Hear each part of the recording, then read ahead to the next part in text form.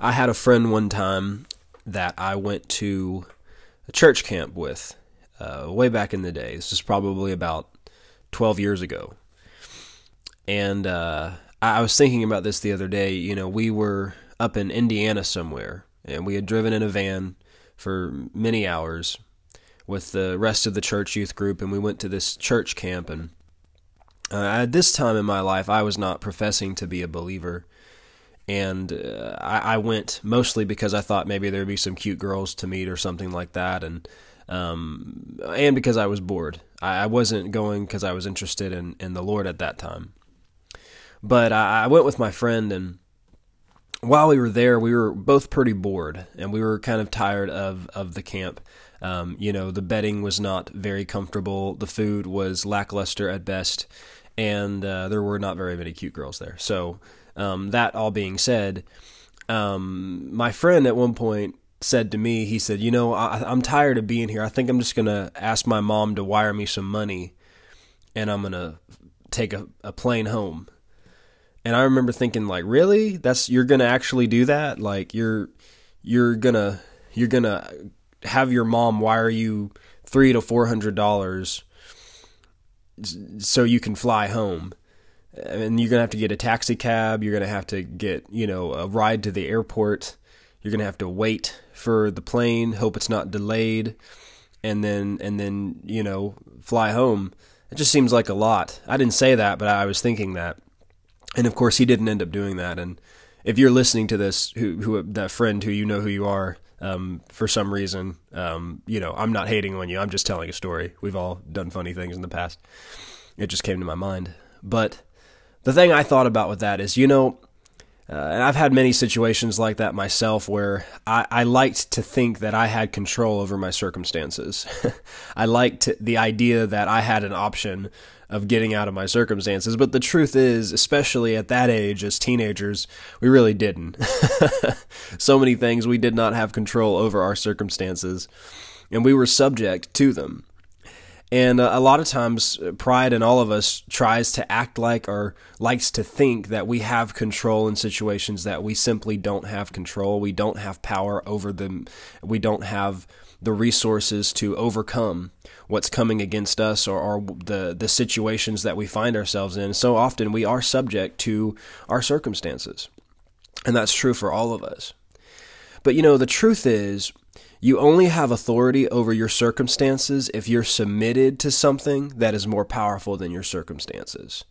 In other words, if you're submitted to God, then you have power over what is more powerful than you. And that's what I want to talk about today. I want to talk about the authority of the believer and what it means to lay down the law when it comes to the enemy, when it comes to the curse that's in this world, and how to walk in a higher level of authority.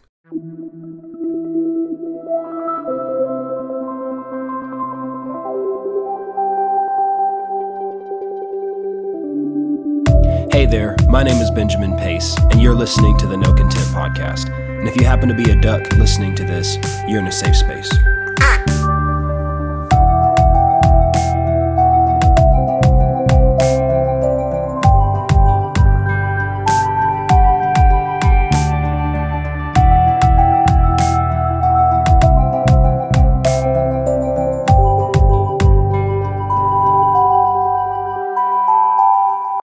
Hey there, welcome to the No Content Podcast. My name is Benjamin Pace. Hope you're having a wonderful day today, as always. Today, I am excited once again for the topic that we're going to be getting into today. I said today twice in a row, I'm sorry. It's called Lay Down the Law. And I want to talk about the authority of the believer. I want to talk about what it means to walk in the authority that Jesus gave us as believers. And this is something that I've kind of been in a theme, not a series so much, but a theme during the month of July, going along these lines. And I started it out by talking about the government of God with my friend David Eklund, and we talked about how the kingdom of God is a higher form of government. And that when we submit to God, we are submitting to a higher form of government. We're not rebelling against government, and we're not supposed to be rebellious against government. But there do come times when there is a clash between the government of men and the government of God, and we have to submit to a higher law. And there are examples of that in Scripture, and we got into that in that first podcast. And then I talked about pick up your mat and what it means to resist the curse that's in this world, and how we have to be proactive in appropriating what Christ has made available to us. And then I talked about the two fights. I talked about how we have a fight and God has a fight. We have a good fight of faith, and God doesn't fight our battles for us. He just fights His battles. But He has equipped us and empowered us to fight our own battles with His strength, with His help. And so these are the things I've been getting into this month, and I wanted to cap it off with this podcast called Lay Down the Law, and I wanted to really dive into the topic of the authority of the believer. A lot of people think that Christians don't have any power or authority, that we're just surrendered to the mysterious will of God, or if something bad happens to us, if things are not good in our life, if we're under the barrel, as they say, it's all a part of God's plan. And, no matter what, when you're following God's plan, there absolutely are challenges, and we do go through seasons of being abased and abounding, as Paul said, that we have to learn to be content. And there's a truth there, definitely. And I've done podcasts about that before. I'm sure I'll do more in the future.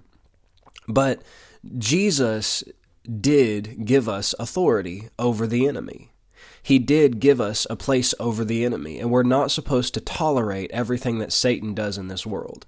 I got into that a couple podcasts back about how, there are so many things that are happening in this world that are the curse, and that they're the enemy, and they're not of God. They're not a part of His will. That's why Jesus told us to pray that your will be done on earth as it is in heaven.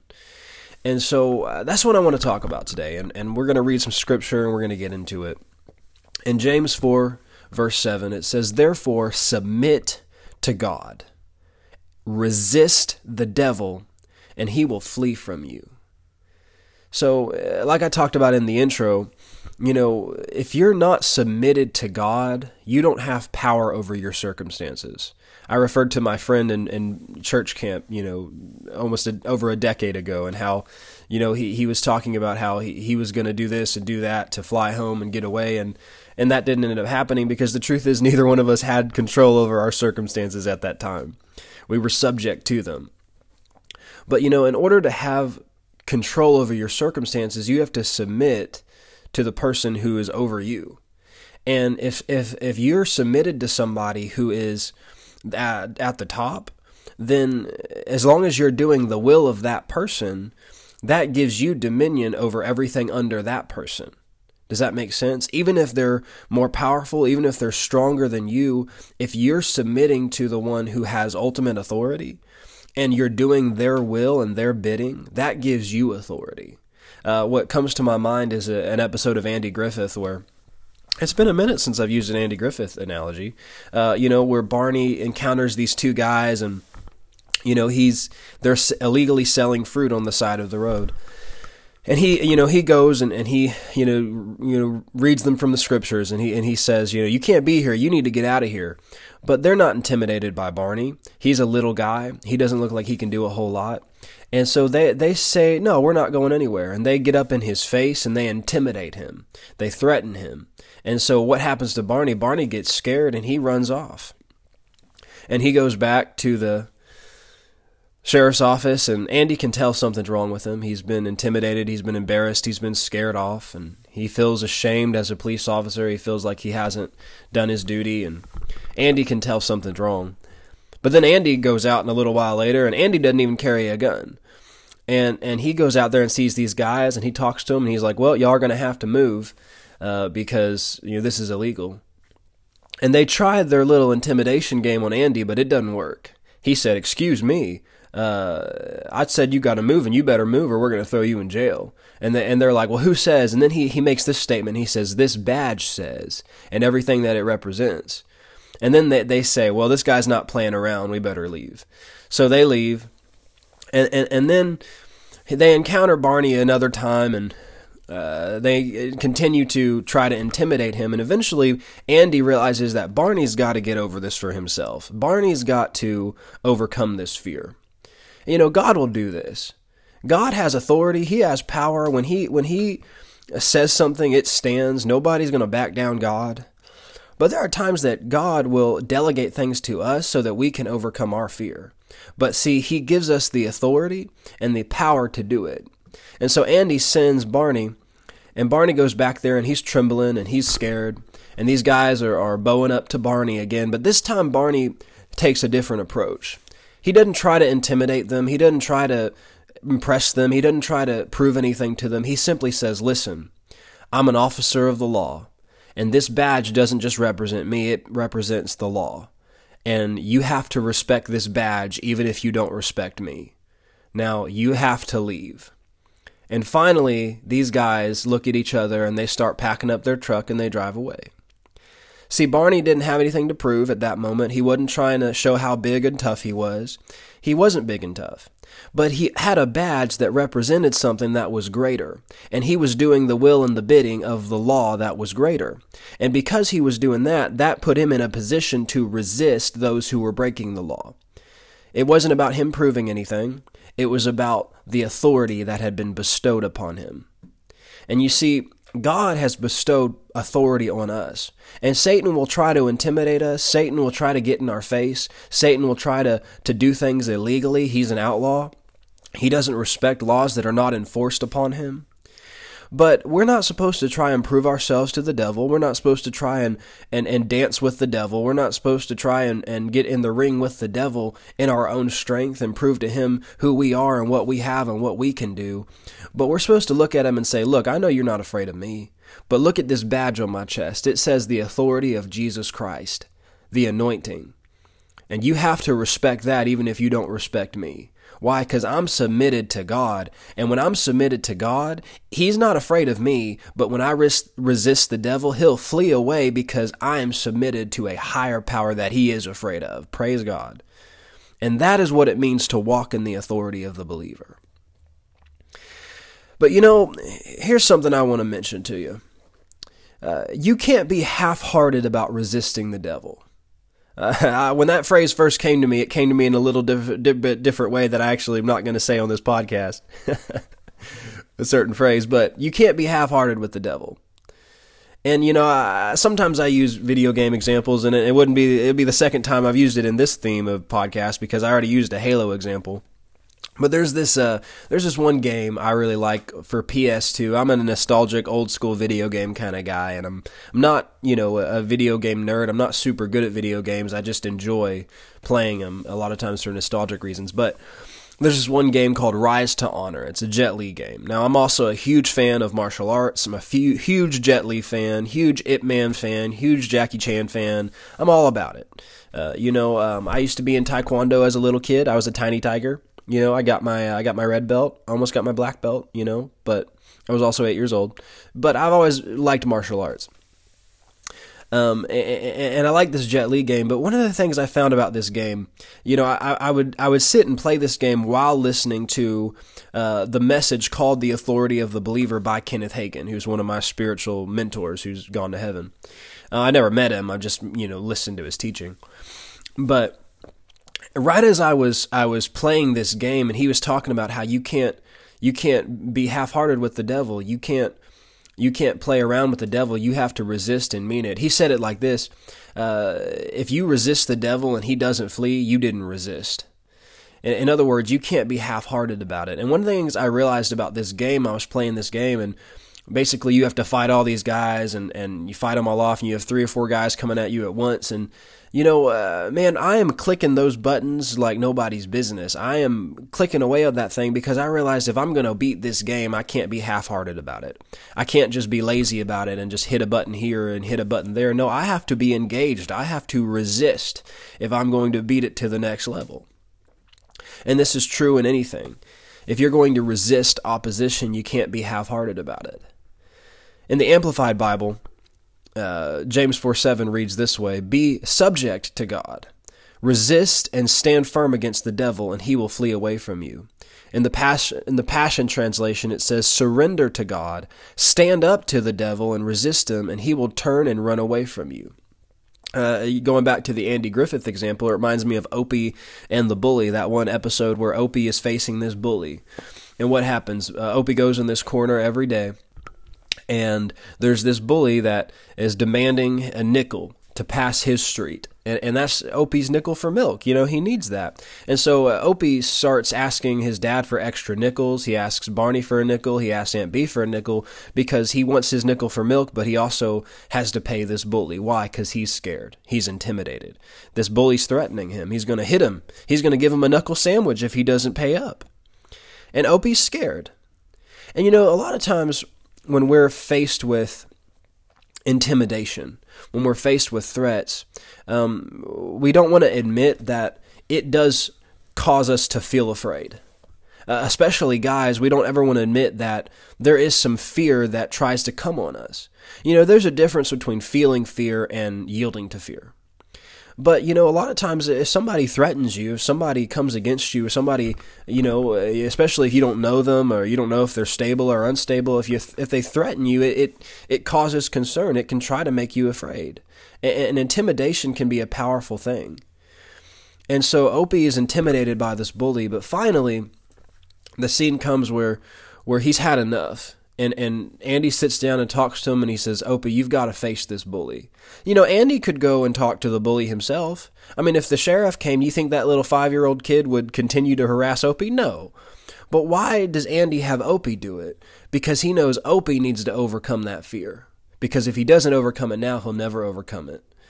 And so Andy's got his back. Andy's with him. Andy's not going to let anything bad happen to him, but he tells Opie he's got to face it himself. And finally, Opie goes to this corner, and the kid's like, well, where's my nickel? And Opie's like, I'm not giving you a nickel. And he's like, do you want a knuckle sandwich? And Opie's like, well, I guess I'm going to get a knuckle sandwich. And guess what happens? Opie gets a knuckle sandwich. But he said after that kid never bothered him again. Why? Because one little hit in the eye was not nearly as bad as living in fear of somebody. Living in bondage to fear and intimidation is not worth the fear of a knuckle sandwich. See, oftentimes what the enemy threatens you with is empty. So many times what the enemy is threatening you with and trying to make you afraid of, it's an empty threat. He's got nothing. He's bluffing like he's at the poker table, and his hand is not good. He does not have the winning hand. Listen, if you're in Christ, you've always got the winning hand. If you're in Christ, I know you may not like that I'm using a gambling example here, but in honor of Kenny Rogers, who passed away this past year, I'm going to use this example. Satan's never got the winning hand at the table, but he's got quite a poker face. I'll tell you what, he has got a better poker face than Lady Gaga, because he wants to bluff you into being afraid of him. But you don't have to be afraid of the devil, because you've always got the winning hand. I like how one worship band wrote a song, and the lyrics of the song go like this. Don't you gamble on life and all your luck and your skill, because you can play the card that old death's going to deal. But the Bible has planned who the loser's going to be. There's only 2 winning hands, and they were nailed to a tree. And those are some of my favorite lyrics, because you've got the winning hand in Christ.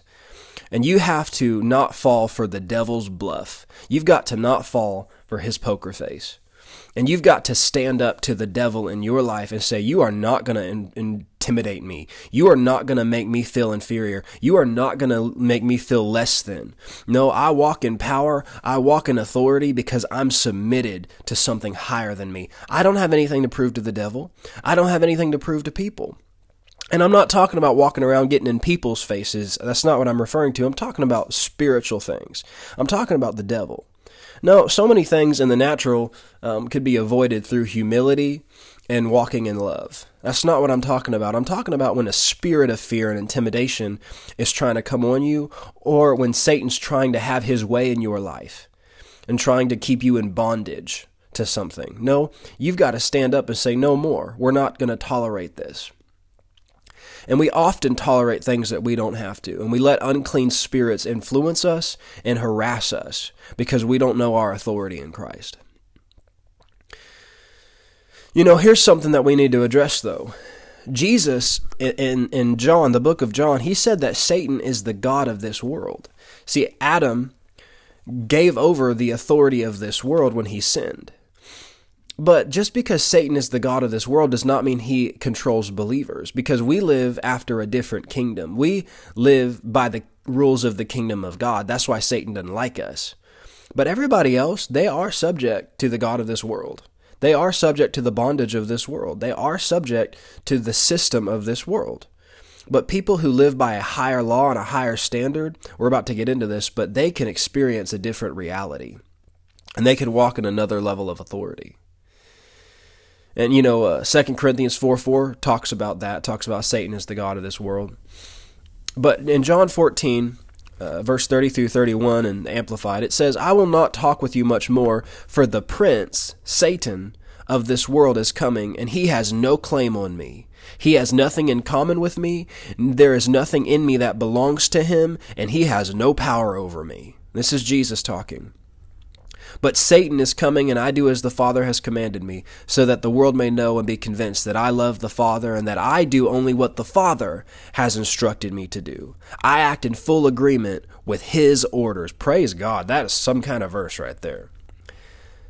In other words, Jesus is submitted to the Father, and he acts according to the agreement of his Father's orders. He's submitted to a higher law.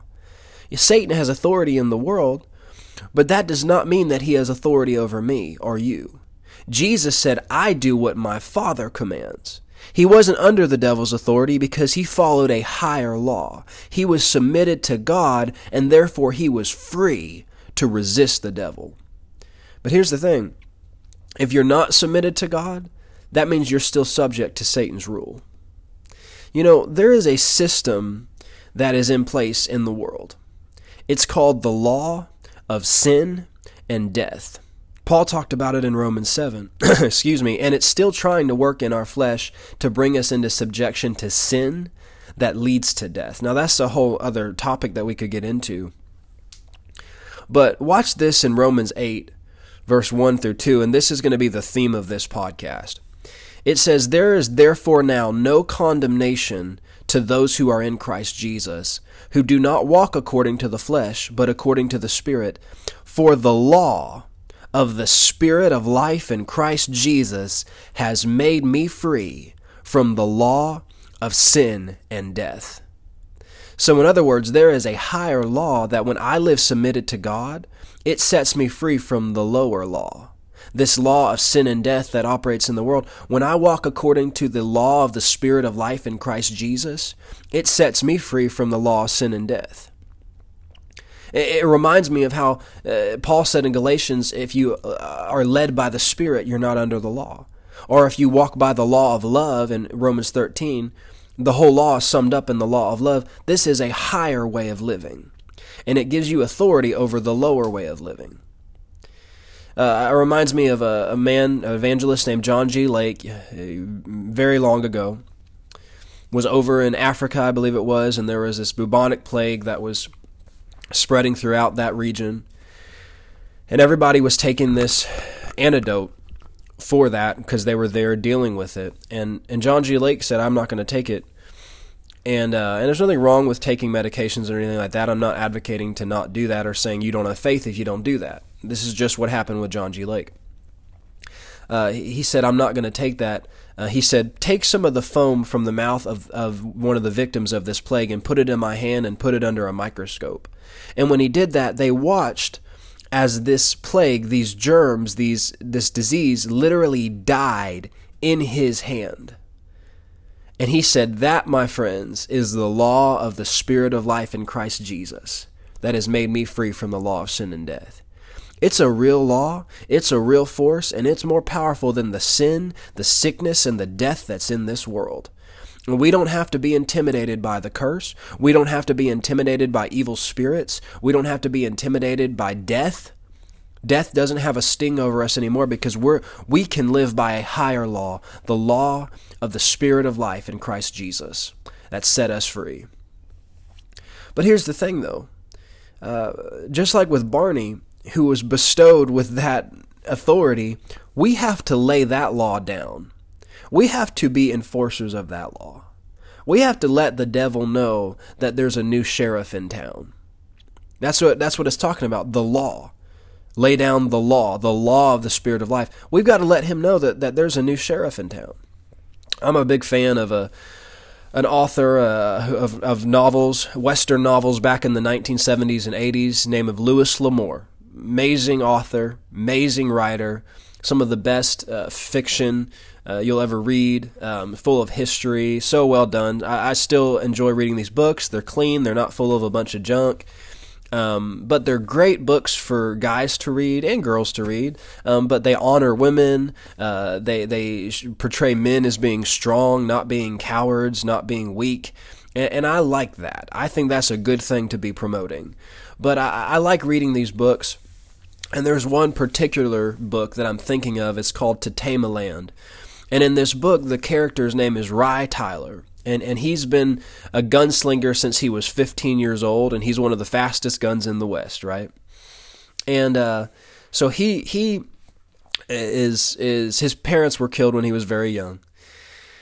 And it covers all his travels and everything that's happening to him. But at one point in the storyline, he comes to this town, and he has a reputation by this point. And the leaders of the town, the council of the town, come to him and say, hey, our sheriff, our marshal is corrupt. Everybody in this town's corrupt. There's nothing we can do about it. Everybody's, basically crime is ruling in this town. It's kind of like Gotham City, right? And everything's corrupt.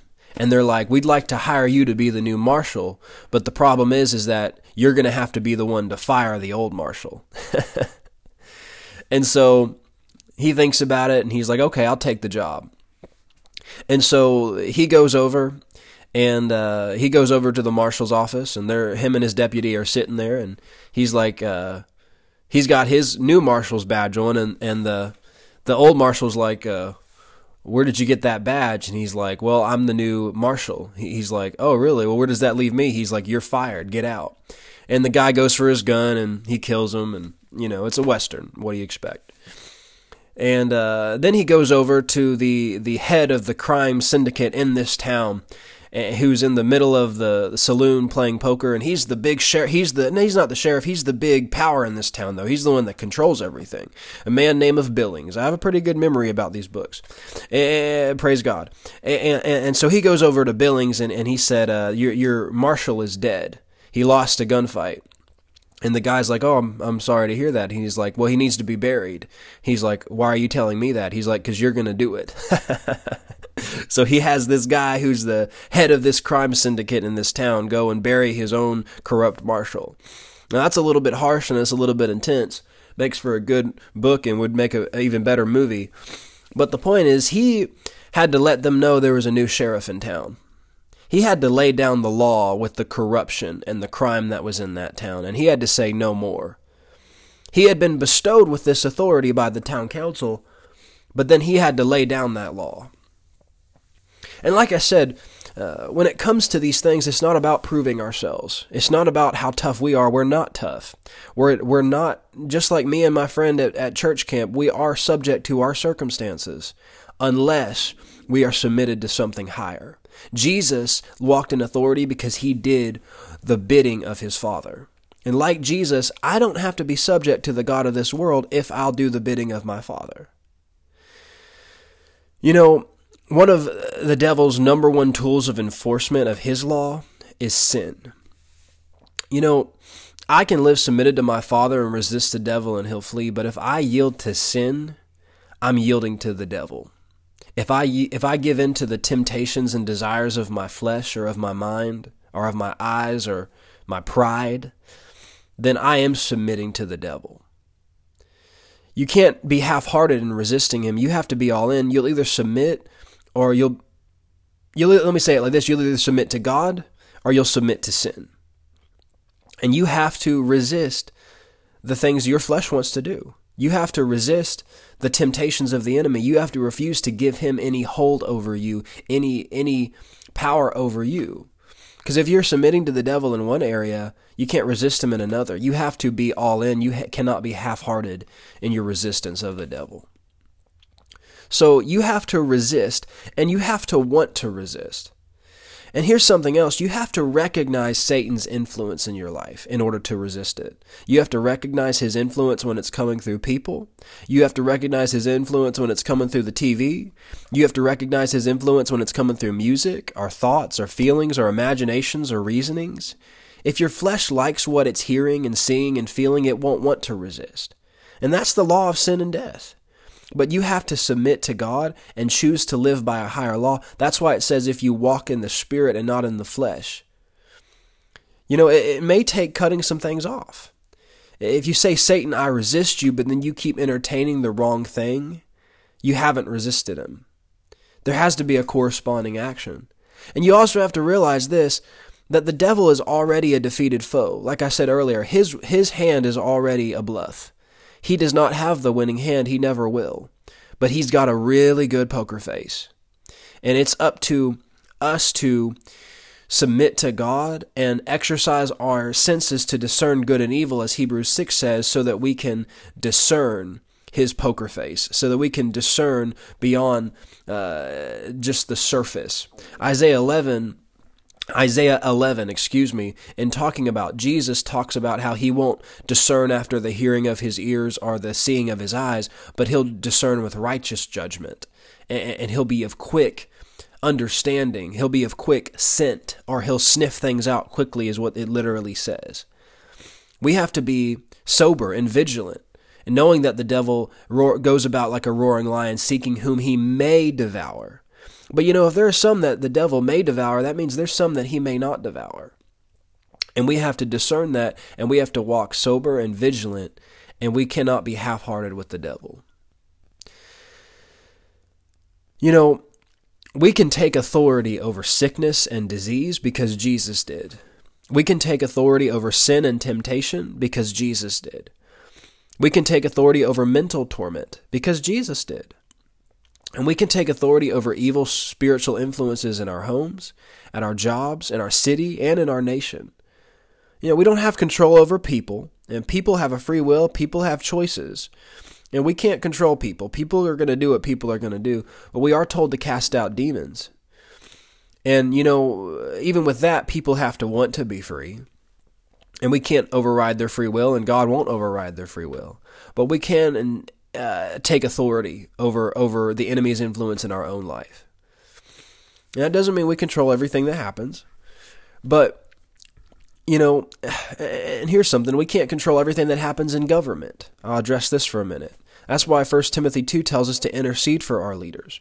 And intercession is not about taking authority. It's about standing in the gap. But I'm talking about in your personal life. You can take authority in your life over the works of the enemy and over the influence of the enemy. And we can do everything Jesus did. We can do everything that Paul did. Now, Paul, you know, didn't always have control over his circumstances, but he knew when he could and should take authority, you know. But then you also have in the book of Acts the 7 sons of Sceva. You know, I won't read that whole passage, but you know, they tried to use the name of Jesus to cast out a demon, and the demon said, I know Jesus and I know Paul, but I don't know you. In other words, you're not submitted to God. See, Paul walked in authority because he knew who he was in Christ. Satan knew who Paul was because Paul knew who Paul was in Christ. And if you know who you are in Christ and what you have in Christ, Satan will know who you are because he knows Christ. You notice that he said, I know Jesus before he said, I know Paul. And he knew Paul because Paul knew who he was in Jesus. You see that? He knows Jesus, and if we'll be found in Jesus, if we'll know who we are in him and what we have in him, Satan will know who you are too. And when you take authority over him, he's going to have to flee because you know who you are in Christ. But those 7 sons of Sceva didn't even hardly know who Christ was, much less who they were in Christ if they received him. That's why they couldn't take authority over the enemy. Over in Luke 10, talked about how the 70 returned with joy, saying, Lord, even the demons are subject to us in your name. And Jesus told them, that's great, but don't rejoice over that. Rejoice that your name is written in the Lamb's book of life. But then he said this, behold, I give you authority to trample on serpents and scorpions, and over all the power of the enemy, and nothing shall by any means hurt you. So he defined what he was talking about when he said serpents and scorpions. He wasn't talking about naturally. No, there's an element of that. You can step on a serpent and scorpion if you want to. I would prefer to use a machete or a gun on one of those things. Not a scorpion. That's overkill. But he's talking about the power of the enemy. And he said, I gave you authority over the power of the enemy. And in the Passion Translation, it says this, Now you understand that I have imparted to you all my authority to trample over Satan's kingdom. You will trample upon every demon before you and overcome every power Satan possesses. Absolutely nothing will be able to harm you as you walk in this authority. Now he's talking about spirits. Now obviously we know that persecution comes, and we know that believers who serve God fully have experienced physical harm when it comes to persecution. And Jesus said people are going to persecute you. We're not saying that you'll never experience persecution, but every weapon that Satan forms against you will not prosper when you walk in this authority. Jesus said in Matthew 28, all power has been given to me in heaven and on earth. So when we're submitted to him, we are under his authority. Well, what is his authority? It's all authority. He said, all authority has been given to me. Paul walked in authority because he was submitted to God. He was submitted to Jesus. It reminds me of when Paul was about to be flogged, and he told the centurion, he said, is it lawful for you to flog a Roman citizen who's uncondemned? Remember how we talked about in Romans, it says there's no condemnation for those who are in Christ Jesus? He said, is it right for you to punish me without a trial when I'm uncondemned? I'm a Roman citizen. And they didn't know he was a Roman citizen. And they kind of freaked out when they found out about it. And he didn't get flogged that day. And you know, if we know who we are in Christ, we can challenge the curse in our life. We can challenge Satan and say, is it lawful for you to be doing this in my life? Is it lawful for you to be trying to get me to do this when I'm uncondemned? Is it lawful for you to try to be working this in my life when I'm uncondemned? We can take authority because of who we are in Christ. And when we walk in the Spirit, submitted to him and his law, we walk in this higher authority, and we can lay down this higher law. So, like I said earlier, in order to walk in this authority, we have to be walking in the Spirit. And you know, here's something. This includes the fruit of the Spirit and the law of love. See, Romans 13 tells us that the whole law is summed up in the law of love. And those who walk in the Spirit, not the flesh, are set free from the law of sin and death. So, you have to walk in love in order to walk in authority. You have to walk in forgiveness in order to walk in this authority. You have to walk in everything that 1 Corinthians 13 says that love is and love does. Now, it's not on you to try and produce that on yourself. It's a fruit of the Spirit. You have to abide in the vine. You have to be in him. But if you're not walking in love, you're also not walking in authority. They're one and the same. You can't have one without the other. And if you want to walk in authority, you have to walk in love. Let me say it like this, and I'm gonna make it plain to you. You can't be sleeping with the enemy and also be taking authority over him. All right. You can't be sleeping with a foreign spy and expect them not to use it. Uh-oh. You know, Samson found that out. He was sleeping with the enemy. He was sleeping with a spy. And Delilah used it against him. And it robbed him of his strength. It robbed him of his power. You can't be sleeping with the enemy and expect him not to use it over you. No, you have to resist him. So let me just go through some of these things that I'm talking about. To walk in authority over the enemy, number one, you have to walk in love with people and you have to forgive. That is a big part of God's higher law. Number two, you have to be obedient to what God tells you. That's submission. Number three, you have to live in dominance over your own flesh. If you can't take authority over your flesh, how are you going to take authority over an evil spirit? Number four, you have to put on the whole armor of God. You have to be strong in the Lord and in the power of his might. We talked about that some in the last podcast. You also have to pray in tongues. You have to learn how to pray in tongues. Now, praying in tongues is not a requirement for salvation. but it is a requirement for taking authority over the enemy. If you don't pray in tongues, I'm just being real with you, you're not going to get very far in subduing the enemy. And you have to spend time in the Word. You have to feed yourself with the Word of God. You have to know the Word of God to discern what's Satan and what's not, because if you don't, you won't know what's him and what's not. You won't. You won't discern your senses to know good and evil. And going back to the praying in tongues thing, if you don't pray in tongues, then there are so many things that we can pray about in praying in tongues that we can't pray about in our understanding because we don't know the perfect will of God about that. And when you pray in tongues, you're praying God's perfect will whether you realize it or not.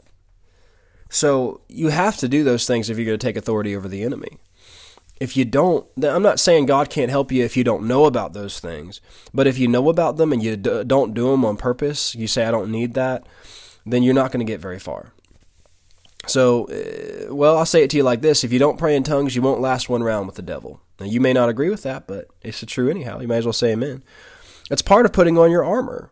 That's what he said. Let's read that. In Ephesians 6:10-18, he said, I'm going to read it in the Passion Translation. And if you don't like the Passion, then go back and read this in the Amplified, because it's really good in the Amplified. He said, be supernaturally infused with strength through your life union with the Lord Jesus. Stand victorious with the force of his explosive power flowing in and through you. Put on God's complete set of armor provided for us, so that you will be protected as you fight against the evil strategies of the accuser. Your hand-to-hand combat is not with human beings, but with the highest principalities and authorities operating in rebellion under the heavenly realms. He goes on to talk about how there are a high class of demon gods, but God provides so that you're protected as you confront the slanderer, for you are destined for all things and will rise victorious. Talks about putting on the belt of truth, putting on the breastplate of righteousness, these things, our shield. Talks about putting on the helmet to protect you from thoughts and lies. That's how it defines the helmet of salvation. And then it says, take the mighty razor-sharp sword of the Spirit, spoken word of God. And it says, pray passionately in the Spirit as you constantly intercede with every form of prayer at all times. This is a part of putting on your armor. Praying in the Spirit is a part of the armor of God. And you can't miss a part of the armor and expect to be effective. So we have to recognize his lies. It talks about this in that passage. Recognize the lies of the slanderer, the accuser, the liar. And that's why you have to know the Word. The Bible talks about, I've hidden your word in my heart that I might not sin against you. In 2 Corinthians 10:3-5, it says, for though we walk in the flesh, we do not war according to the flesh. For the weapons of our warfare are not carnal, but mighty in God for pulling down strongholds, casting down arguments and every high thing that exalts itself against the knowledge of God, bringing every thought into captivity to the obedience of Christ. I did a podcast a while back called Decline the Airdropped, where I talked more about taking authority over our thoughts. But, I'll say this. This verse did not say bringing every wrong thought into captivity. No. It said bringing every thought into captivity. That means you have to constantly be sifting through what you're thinking about, even if it seems good, and examining whether it's good or evil and where it came from. A good question to constantly ask yourself is, where did that thought come from, and what's influencing it, and what's it trying to influence me to do? Satan knows how to coat thoughts with a good exterior, but we have to learn to discern where a thought is coming from. It says take every thought captive. We have to remember our warfare is not against flesh and blood. It's not against people. It's not against groups. It's not against movements. It's not even against our own flesh and blood. It's against the law that tries to work in our members. It's against spiritual influence. It's against lies and temptations and thoughts.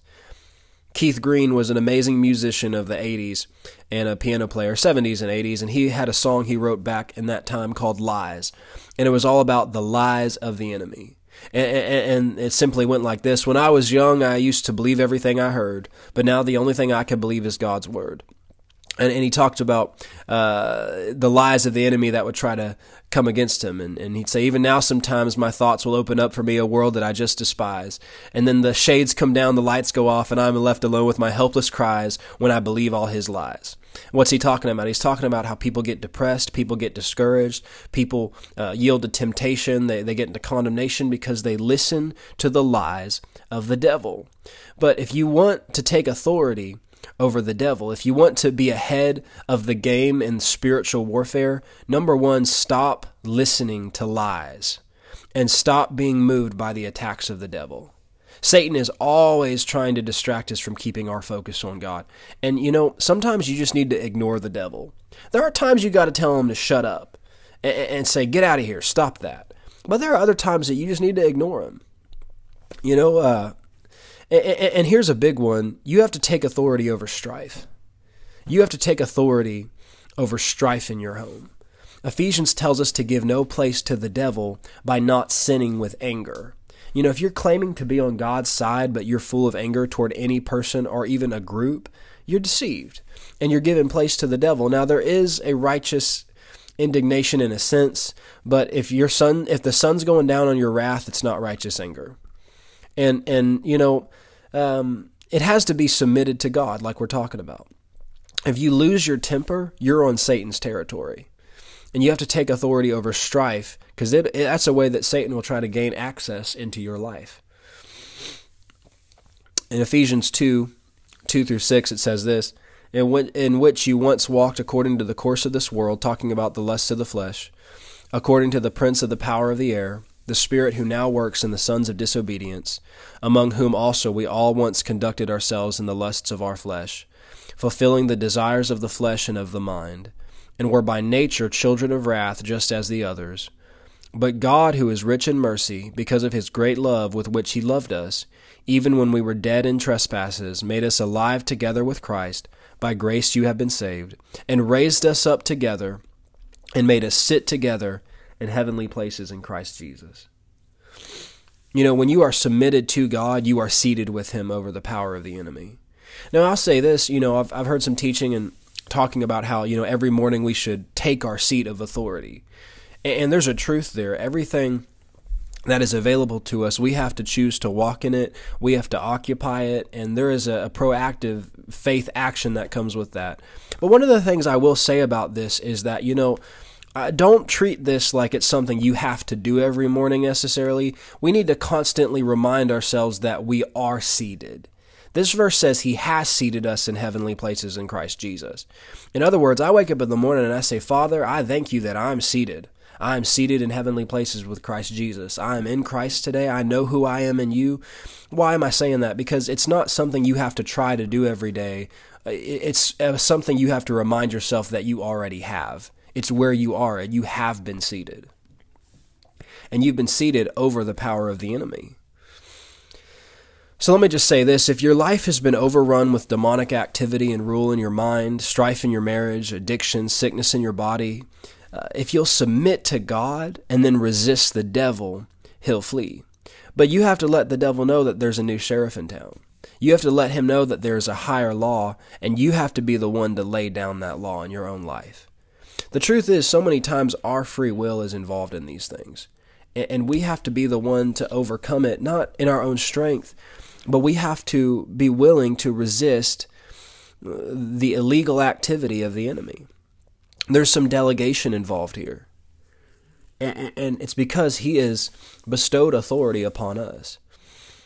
And so many things that are happening in the world today are a result of spiritual activity and spiritual warfare.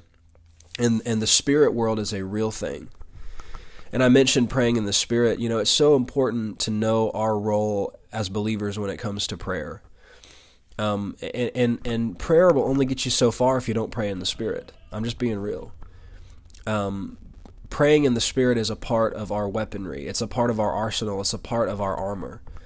And Satan hates it when believers pray in the Spirit because it's effective. We're praying out the perfect plans and wills of God. And not that he has multiple wills, the will of God, I should say. And we have to put on our armor every day. And we have to resist the enemy. We have to stand against the enemy, and be willing to lay down this law of the Spirit of life in Christ Jesus. And when we do, we will not continue to be subject to the law of sin and death. So it's not on you to try and produce this. It's not on you to arm wrestle with the devil. No, that's not what I'm saying. Just like with Barney, you have to point to that badge and say, you don't have to respect me. You don't have to be impressed by me, but you have to respect this authority. You have to respect the name of Jesus. You have to respect the anointing. And if you submit to God, and if you walk in the Spirit, and you walk in love, you will be in a position to take authority over the devil and over the enemy. And if you get out of love, it's okay. Repent and get back into love. If you get out of the Spirit, repent and get back into the Spirit. That's why the Bible said there's no condemnation for those who are in Christ Jesus, who walk not after the flesh, but after the Spirit. If you're walking in the flesh, you'll feel condemned. But if you walk in the Spirit, you know that if you confess and forsake your sins, He's faithful and just to forgive you, and you're righteous. And you can maintain that righteousness and walk in the Spirit and continue to walk in authority, even if you sinned yesterday. That's not the point. When you confess your sin and repent, you get right back into that place with Him. It's not a matter of you doing penance or anything like that. Satan will try to tell you deserve to be afflicted. No, if you deserve to be afflicted, then Jesus' sacrifice meant nothing, because He was afflicted for you. No, you have to come back to that place in Him. If you mess up, if you miss it, repent, get back over into that place, and continue to walk in authority, and continue to take your place of authority over the devil. And don't give him 1 inch in your life. Don't give any place to him. You have to learn how to lay down the law of the Spirit of life in Christ Jesus in your life, and to let the devil know that there's a new sheriff in town. My name is Benjamin Pace. This has been the No Content Podcast. I hope this podcast has blessed you along with the podcast that came before this. I hope this is strengthening you and building you up and encouraging you. And I'm excited for what's to come. And I'm excited for the Word of God and the things that I believe are going to come out in the podcasts in the near future.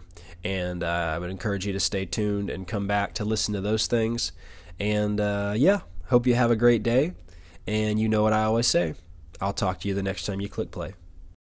Thanks again for listening to the No Content Podcast. Remember that Jesus loves you, He loves everyone else, and please don't forget to feed the ducks.